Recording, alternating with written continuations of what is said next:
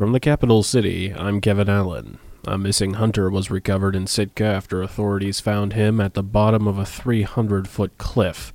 On Tuesday at about 8:06 in the morning, Alaska wildlife troopers were notified of a missing hunter near Lake Diana, southeast of Sitka.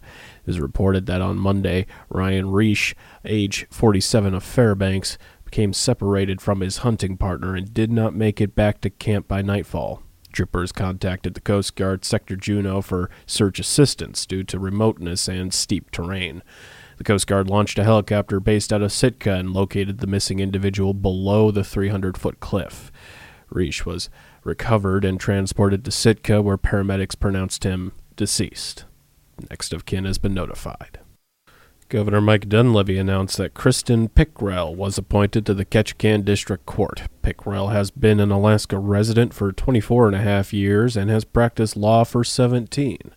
He graduated from Ohio State University Mortise College of Law in 2004 and is currently an assistant district attorney in Ketchikan. The governor selected Pickrell from the list of nominees forwarded to him by the Judicial Council.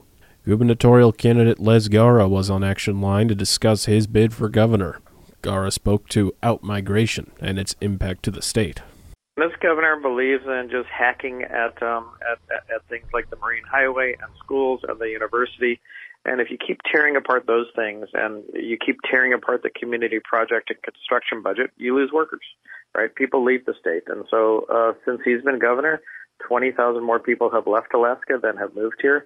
They don't see a future in public education. We can't retain teachers. We can't attract teachers because we don't offer a competitive salary. The teachers and police we get in Alaska are people who are just committed to living here. But if teachers or police are looking for competitive pay, they come here, they fish for a couple of years, and then they go somewhere else where they get a pension, where they get better pay. Gara said in 2006, state pensions for new state employees were removed. The Republicans in the legislature ended our pension system for new employees, so new teachers, new police, new firefighters don't get a pension. And every other state offers this. So you get a teacher or a police officer, they come up here, they get paid less. Sure, they want to hunt, they want to fish, or they want to do whatever. Then they leave. And that is damaging to rural Alaska where teachers don't stay and you have no continuity for children. It's damaging to urban Alaska. It's damaging to every community in the state.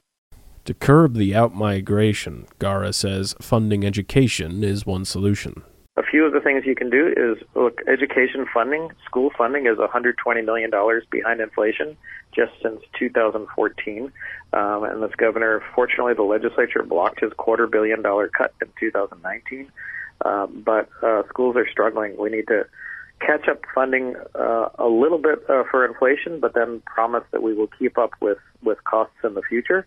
Another is addressing the pensions.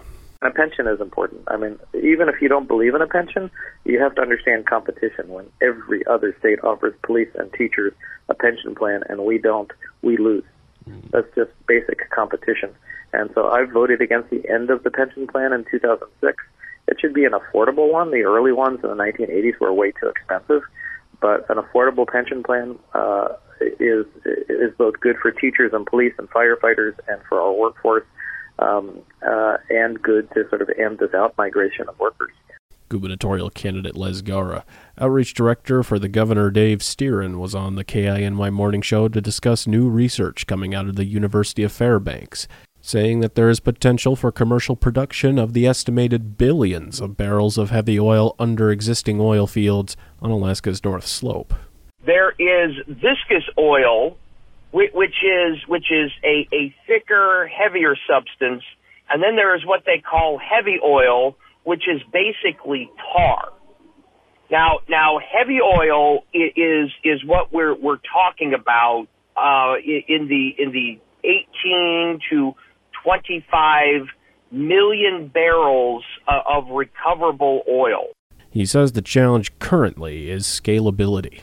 It requires no federal permitting, which, of course, if you've spent any time paying attention to resource development in the state, is brand new. Usually we require this federal permit or that federal permit. These are all on existing pads, existing wells, and like I said, with The challenge now is the scalability. How can you produce the heavy oil on a scale where it's economically viable? They're able to do it with the viscous oil and have had great results thus far. They've been using this technology, and they're continuing research on the heavy oil. University of Fairbanks engineers and Hillcorp, Alaska have successfully deployed an enhanced oil recovery method using a process known as polymer flooding to pull the thick, viscous oil to the surface at Milne Point. This week, Representative Mary Peltola signed on to a letter urging colleagues in both chambers to retain funding aimed at helping improve the quality of life for service members stationed in Alaska, as well as preventing suicide across the military in next year's National Defense Authorization Act. Peltola joined California Representative Jackie Spearer in the letter, along with Alaska Senators Lisa Murkowski and Sullivan, saying that preserving the provisions of the Don Young Arctic Warrior Act and next year's act is critical to easing many of the hardships that thousands of Alaskan service members face each year. The lawmakers expressed a major concern with a shortfall in behavioral health services in the military, citing an increase in the suicide rate for active duty service members of 40% over the past 5 years. Crew members from Coast Guard Cutter Stratton met with leaders earlier this month in Alaska's most northeastern tribal community while on a patrol in the Arctic Ocean. Kaktovik is on the northern edge of the Arctic National Wildlife Refuge and home to about 300 year-round residents. Community members offered samplings of muktuk and expressed interest in more Coast Guard engagement in the community, most notably in their schools. The Stratton team presented a plaque to the mayor, delivered hand-knitted blankets gifted by the Almeda Navy League, and offered personalized etched glasses, knit hats, and ship memorabilia to community members and their children. The Southeast Alaska Discovery Center and Ketchikan Visitors Bureau are seeking entrants for the juried art show at their 30th Annual Alaska Hummingbird Festival, which begins April 7th of next year with an opening reception. The center said artists of all ages from around Alaska are invited to participate in this exhibit dedicated to the migratory birds of Alaska, which has begun happening since 2006. The entry deadline for the juried art show is March 31st. The art show will be on display at the Southeast Alaska Discovery Center until June 30th. The last batch of unofficial results in the 2022 Juneau City election will be released today. Deputy City Manager Robert Barr spoke to that, as well as their new ballot center. Really pleased that that project, processing center in Thane, got completed on time. It was a little bit of a nail biter, but contractors did good work out there. Our clerks will be releasing another round of unofficial preliminary numbers tomorrow. Don't expect any of the results to change. It's been pretty steady in the kind of ratios that they've been coming in, I understand. And then our Canvass Review Board will meet, and I expect that they will certify the election formally next Wednesday. Barr talked about the City Assembly's meeting later this month. We do have a meeting coming up on the 24th, about a little bit less than 2 weeks away, where the Assembly will formally reorganize itself. We don't have any new members, so it'll be a faster reorganization than normal.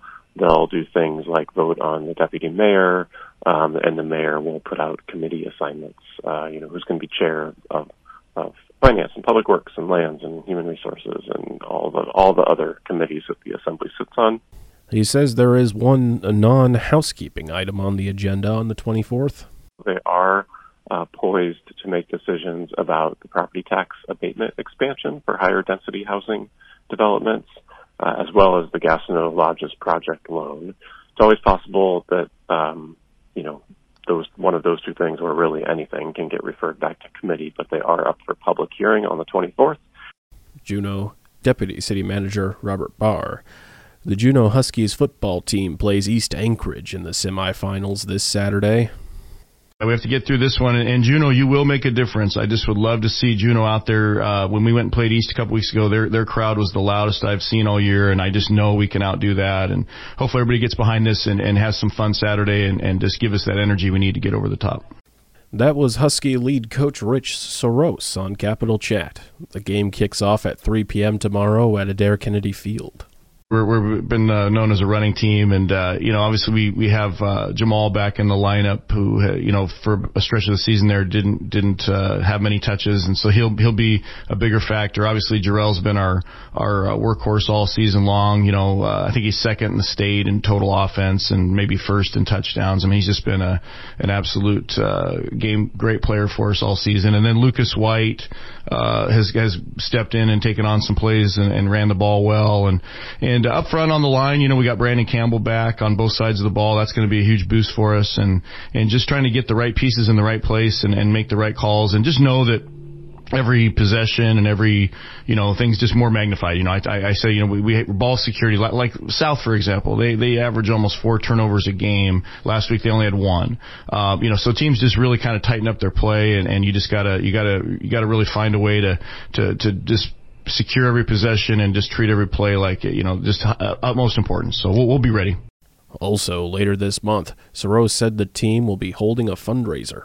We're going to be doing the Mendenhall Campgrounds. Haunted Hollow's back. It's going to be October 28th, 29th, and 30th. There'll be lots of information posted here shortly, probably as soon as this weekend, just to get the word out and get things lined up. But, we're super excited. It was a huge event for us last year, and definitely something we need to lean on this year to balance the books and keep this program moving forward. Lead coach Rich Soros. New federal numbers show inflation running at 8.2% last month. President Biden has weighed in on the report, and ABC's Karen Travers has the story. President Biden says in a statement that the new inflation report shows, quote, some progress in the fight against higher prices, even as we have more work to do. The president highlighting that inflation is down from 11% in the prior quarter, but adding that Americans, quote, didn't need today's report to tell them that the cost of living has been too high for years. The Consumer Price Index shows prices were 8.2% higher in September compared to a year ago. President Biden says fighting global inflation to help working families here in America is his top priority. Karen Travers, ABC News, Washington. Never miss a story or a newscast at KINYradio.com. Now you're up to date. For News of the North, this is Kevin Allen.